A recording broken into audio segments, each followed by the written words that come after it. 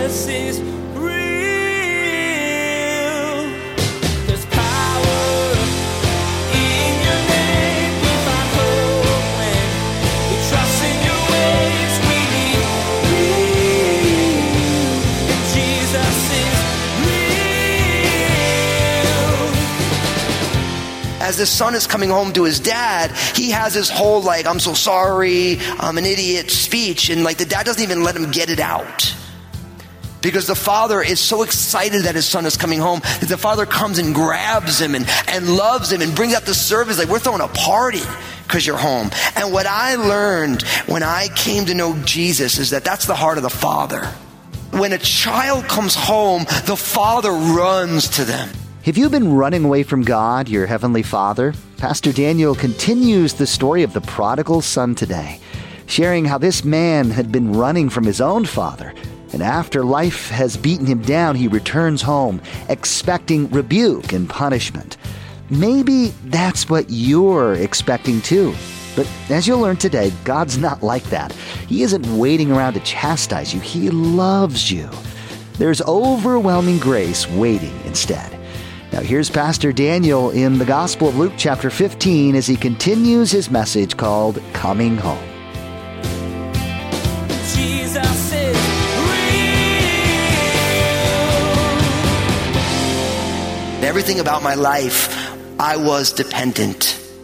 The air that I breathed, the food that I ate and was able to digest, the ability to think thoughts, it's like something happens when you watch someone take their last breath, like I saw with my mom, where you realize her body's there, but she's not there. Those things were huge. I didn't know what to do with those things. And so then when Jesus intervenes in my life, all of a sudden, all of these things start to make sense now.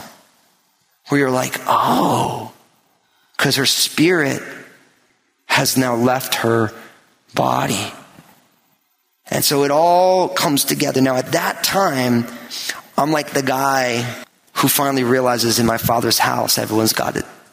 Now, it says in verse 18, in Luke 15, it says, "And I will arise and go to my Father's house, and I will stand with him. And I will say with him, Father, I have sinned against heaven and before you, and I am no longer worthy to be called your son. Make me like one of your hired servants." And he arose and he came to his father. And when he was still a great way off, his father saw him and had compassion and ran and fell on his neck and he kissed him. And his son said to him, "Father, I have sinned against heaven and in your sight, and I am no longer worthy to be called your son." But the father said to his servants, "Bring out the best robe and put a ring on his hand and sandals on his feet. And bring the fatted calf here and kill it, and let us eat and be merry. For this my son was dead and is alive again. He was lost and is found." And they began to be merry. Now I think this is fascinating because as the son is coming home to his dad, he has his whole "I'm so sorry, I'm an idiot" speech. And the dad doesn't even let him get it out. Because the father is so excited that his son is coming home that the father comes and grabs him and loves him and brings out the service. We're throwing a party because you're home. And what I learned when I came to know Jesus is that that's the heart of the father. When a child comes home, the father runs to them. So you can imagine the father waiting for his son, wondering what's going on. The father's looking at the hillside every night. Will my son come home? See, what I learned when I gave my life to Jesus is that God isn't interested in me telling him everything I did wrong. What God is interested in is that I'm home, because God wants a relationship. That's what he wants. And all he wants was to come home. And what happened for me is when I came to know Jesus, God embraced me. And I was willing to let him do that because I was so busted up from everything that had gone on. Years of drugs, years of parties, never having stable life. And then you lose your mom and and God just grabbed hold of my life. Now, I graduated college in New Jersey and I immediately moved to the West Coast because I was going to pursue a career in music. So I've been really playing the bass, the upright and the electric bass. I've been practicing hours every day, playing hundreds and hundreds of hours of gigs. And so I decided I'm going to move to Ashland, Oregon, of all places. And so the reason I moved to Ashland, Oregon was I didn't want to move to New York because I didn't feel like I was ready. And my honorary uncle, Frank Sinatra, said, if you can make it there, you can make it anywhere. And I wasn't ready to make it in New York. And I figured if I didn't move, I was going to spend my whole life in just one little place in the world. And not that that's bad. Actually, I've grown as I've gotten older to appreciate a sense of place. But I decided to move, and I didn't want to move to a major city. So I had friends who say, oh, go to Ashland. It's a cool, funky town, an art town, and it'll be fun there. And so I moved there with some buddies of mine, and we began to play music. And it was a blast. I was living my dream. And we spent a couple years in Ashland, Oregon. I got plugged in to a great church there called Ashland Christian Fellowship. At the time, a man named Andy Green was the pastor. Andy's now home with the Lord. God really used this church to grew another set of dreads and, to embrace like a really kind of out there musician who God was doing a work in his life. And they invited me on the worship team, and Pastor Andy invested a lot in my life. I taught my first Bible study at that church. The pastor's wife, Paige, and his daughter, Sarah, were at my very first Bible study. Actually, Paige showed me the notes in her Bible from that Bible study. And what is fascinating, though, and I failed to mention it, when my mother passed away, the very first time I ever spoke in a pulpit was at my mother's service where I gave her eulogy. I didn't remember that until just the other day when my twin sister, Jody, reminded me of that the very first time I'd ever spoken in church was at my mom's funeral. So I'm playing music, and God's doing a work in my life, and we decided to move from Ashland to the San Francisco Bay Area to pursue music. And so I get to the Bay Area, and I'm pursuing music. I'm playing with a great group. We're touring. All this stuff's going on. But I'm having this uneasiness in my heart. There was a discontentment in my heart. Now, here's what I want to say. All of us know what discontentment feels like, but the key is, can you discern, is it a holy or an unholy discontent? Is it a unholy discontentment because God wants to change your heart because your heart's wrong? Or is it a holy discontentment where actually your heart is right? God wants to change your circumstances. He wants you to make a hard decision. Being able to discern those two things is important, because a lot of times our dissatisfaction is because God wants to change our hearts because our hearts are wrong. That's what I call an unholy dissatisfaction. But when it's a holy one, it's because God wants to do something. And what I realized was, I'm like, man, something's going on. And I remember reading about fasting in the Bible. I thought to myself, and I've said it before, why on earth would anyone want to skip a meal? I'm all Italian, so it's like food's a love language. When I'm eating, I feel God's pleasure, And so there was the idea of skipping a meal. So I asked my pastor at the time, John Henry Corcoran, he's in San Francisco Bay Area. I was going to church there. I asked about fasting. He explained it to me. So I'm like, okay, I'm going to fast. I said, I'm going to fast for 2 days. So I wake up in the morning, only drinking water. By about 11 o'clock, I'm the angriest person. I'm hangry. I have never skipped breakfast in my life. And I'm so angry. I was so angry I had to take a nap. So I took a nap because I'm like, I can't do this, and I slept. I took a 2-hour nap, and I woke up, and it was about 1:30 or 2 o'clock. And I woke up, and I was tired and hungry. But then there was this amazing clarity in my life, and I began to pray and seek the Lord. And very quickly I felt like the Lord said, Daniel, I have something else for you. I've given you the gift of music, but I don't want you to do it as a career. There's something else I want you to do. And I felt the calling to be a pastor. And so, like any college-educated person, when you're a pastor, you go to seminary. That's what you do. You go to school. Love school. Nothing better than getting paid to read books. So if anyone's struggling with school, it's a gift, man. Your job is to read. How cool is that? So going to seminary, okay, that's what I'm going to do. I'm going to go to seminary. So I got all these applications. Now, I didn't even think for a second that nobody would accept me to seminary because I literally only played on the worship team, But I fill out all these applications, and I begin praying over the applications before I send them. So I got 4 applications. They're all filled out, essays, the whole 9. And I'm praying over them. I feel like the Lord says, I want you to throw them out because I want to use you right now. So I was like, oh, okay. So I threw them out, and I said, okay, I don't know what's going to happen. And I decided that I was going to move back to Ashland, Oregon. I'd only been in the Bay Area for a little while. I didn't know anybody. And so I was going to move back into Ashland, and I sat down with my pastor at the time in Marin County, so North Bay of San Francisco, John Henry Corcoran. And he was just like, so what's God doing with you? I'm like, well, I think I'm called into the ministry, but I don't know. I'm moving back up to Ashland. And I'll never forget, he said, well, why don't you stay here? We could use you here. And I was like, oh, well, I already made a commitment to go teach this Bible study, so I can't. So I literally turn around, move back up to Ashland. I'm up in Ashland for 3 days, and the Lord's like, you're supposed to be in the Bay Area. This is my life, man. This is me, I'm always in the wrong spot, I'm in God's timeout chair, but he does the great work, And so sure enough, I finished this Bible study I'm teaching. I moved back down, and I get taken on staff as an intern at this church with my pastor, John Henry Corcoran, who discipled me and taught me the work of ministry in real time. I started off as an intern. $500 a month was my salary. That was also my rent. So you take your salary minus your tithe, you're already negative $50, and I do believe in giving as unto the Lord. So that was my every month thing. And I'm here to tell you, I never missed a rent check. It was amazing life experience. Like there were times when I'm like, man, how am I supposed to, if I have no food? Like I was the guy when I would tell people, if you found rice, bananas, or carrots on sale, let me know.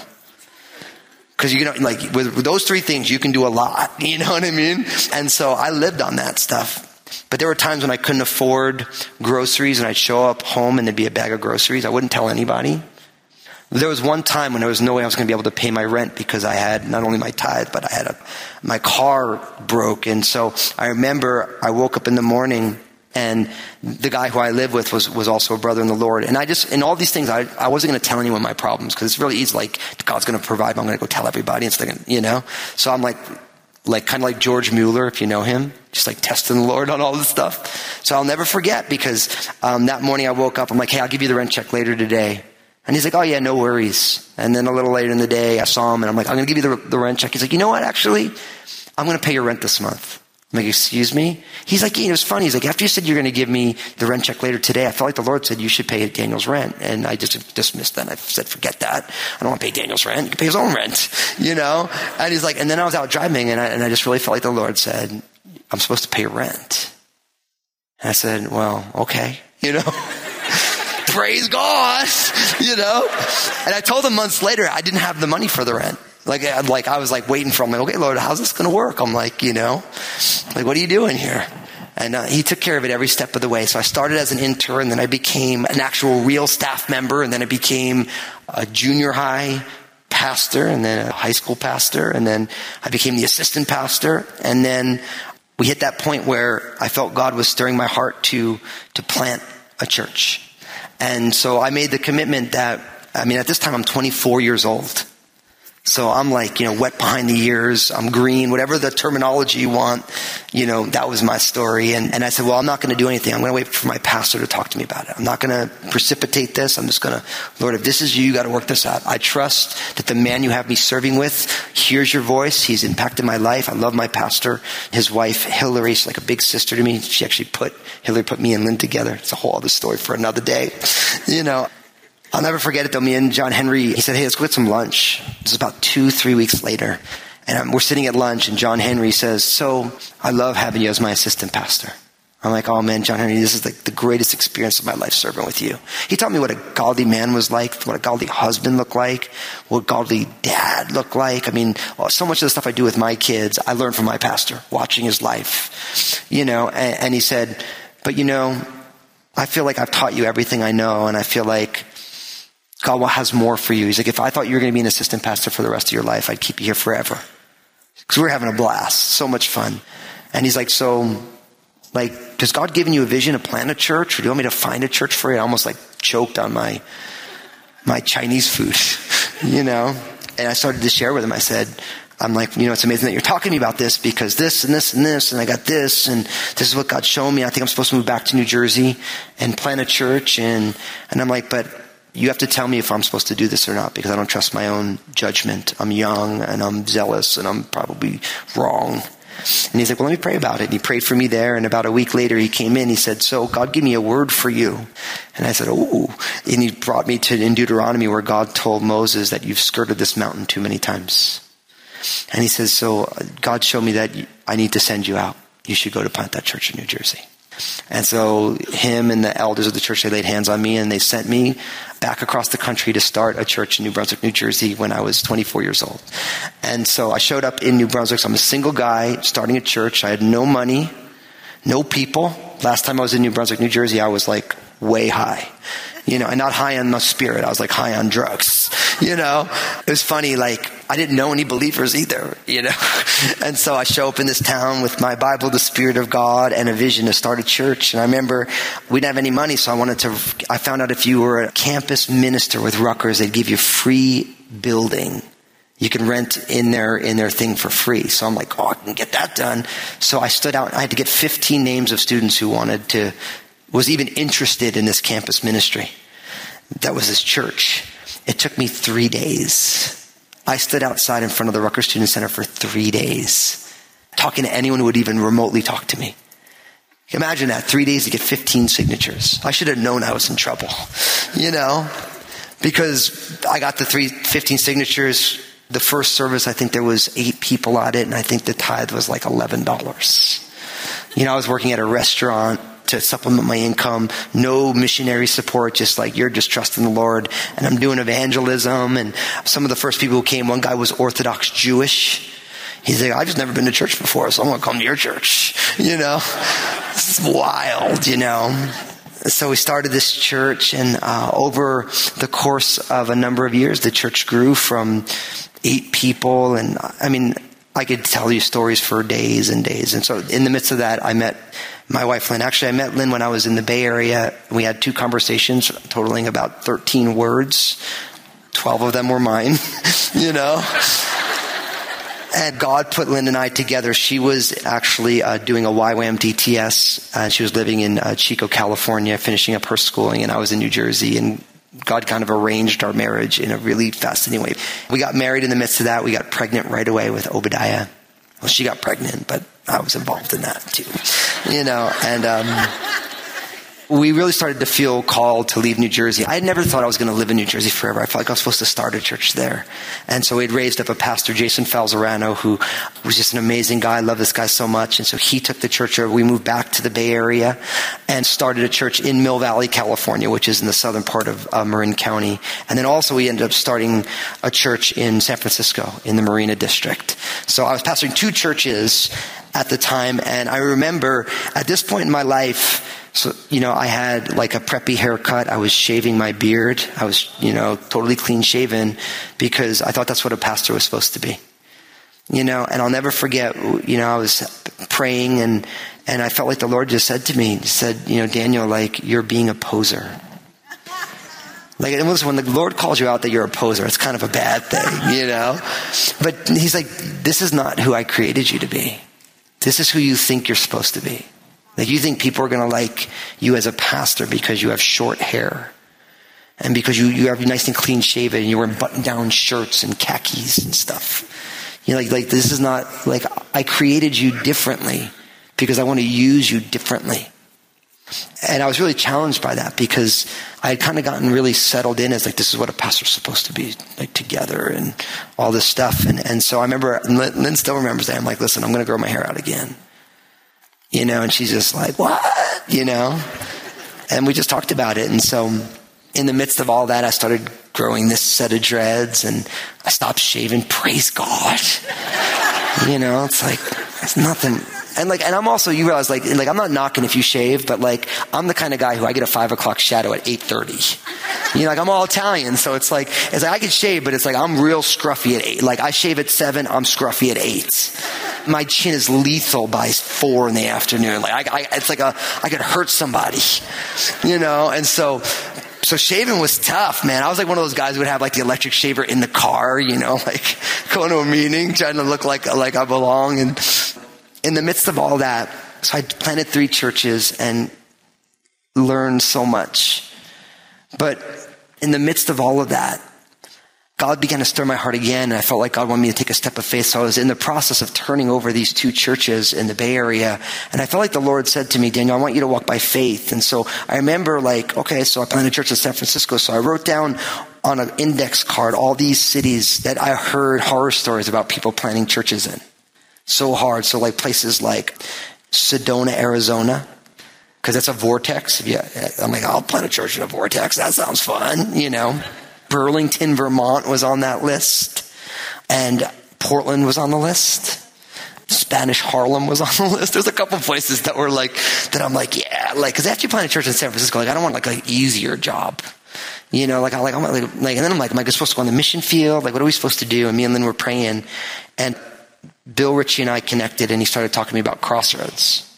And it was the conversations were super casual and not anything specific, but very quickly I started to feel like the Lord was like, you're supposed to do that. And I was like, no way. It's like walking by faith is one thing, but when you're in a pioneer church planter, like a renegade, dreadlock church planter in San Francisco. Like, the last place you want to go is be the pastor who comes after Bill Ritchie. Good night.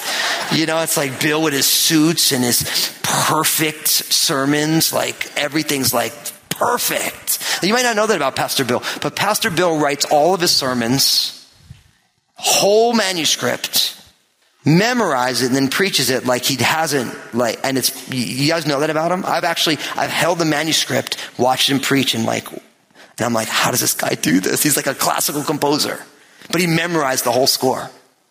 It's unbelievable what Pastor Bill does. And I'm like, yeah, I am not going to be the guy who follows Bill Ritchie. Thanks anyway. And so God's really stirring my heart for this thing. He's really like doing a work, and he's working me over. I'm like, no, like I'm in God's timeout chair always, no, I'm not going to do that. Yes, you are. No, I'm not. No, and it's like, and then I hit a point where I'm like, if I don't do this, I'm sinning against God. Right? And what was so funny about this is I talked to a good friend of mine, and I said, so I think I'm going to go move up to Vancouver, Washington. He's like, you're not going to go to Crossroads with Bill Ritchie, are you? And I'm like, yeah. It's like, they're going to hate you up there. Good friends. I love people who tell me the truth. Like, they're going to hate your guts when you get there. And then I had another friend, like, they invented the interim pastor for situations just like this. Because, the interim pastor is the guy who goes in after the great pastor, and everyone hates the interim pastor so they don't kill the real pastor who's coming after the interim pastor, And so, all this is going on, and I feel like the Lord's like, no, I want you to walk by faith. Like, planting a church was easy for me at that point. I knew how to do it. I knew how to just get a job, and you drink a lot of coffee and go crazy, and church starts, and it's wild. He's like, but walking into Crossroads, I had no clue what was going on. One of the things that I've learned a lot about the Lord kind of comes in this last section of this story, because the father's excited about the prodigal son coming home, but not everyone's excited. Because look what it says in verse 25. It says, now his older son was in the field, and he came and he drew near to the house, and he heard music and dancing, and he called one of his servants and asked what these things meant. And he said to him, your brother has come, and because he has received him safe and sound, your father has killed the fatted calf. But he was angry and would not go in. Therefore his father came out and he pleaded with him. And so he answered and said to his father, lo, these many years I've been serving you. I never transgressed your commandment at any time, and yet you never gave me a young goat that I might make merry with my friends. But as soon as this son of yours came, who has devoured your livelihood with harlots, you killed the fatted calf for him. And he said to him, son, you are always with me, and all that I have is yours. It is right that we should make merry and be glad, for your brother was dead and is alive again, and was lost, but now he's found. See, it's fascinating. The brother comes home, and the older brother isn't there, and he comes back and he hears the joy. And he's like, what's up with this? He said, well, your brother's back. Jesus is real. You probably have in your head an ideal life path that a pastor would walk. Raised in church, good student, and biblical scholar, always tries to follow the rules. But Pastor Daniel's story didn't go that way. His testimony reminded you today that pastors are humans too. They need grace just as much as you do, and that grace is available in abundance. You can experience it today, right now, no matter what your life has been so far. Hey everyone, there's a lot happening in the world, and it can keep you pretty busy. But I want to encourage you to take some time and devote it to your spiritual growth. I know God wants to do something in your life, and I'm excited for you to discover exactly what that is. Come join me for a worship service at Crossroads Community Church online so I can share the Bible with you. Join me online at crossroadschurch.net or find me on Facebook Live. We're so glad we can be a part of your life through the ministry of Jesus is Real Radio. Would you like to be a part of what we're doing? We would like to ask that you prayerfully consider becoming a financial partner of this program. Your contribution, no matter the size, will be used to reach people with the gospel message. Find out more at JesusIsRealRadio.com. Thank you for partnering with us. The prodigal can come home again. The Father is waiting with open arms. And as you learn from Pastor Daniel's testimony in the story of the prodigal son, the Heavenly Father isn't waiting to tear you down and punish you. He loves you so deeply. He wants you to experience what grace feels like. So today, if you're the prodigal, come to Jesus. Come enjoy forgiveness and mercy and be a part of his family.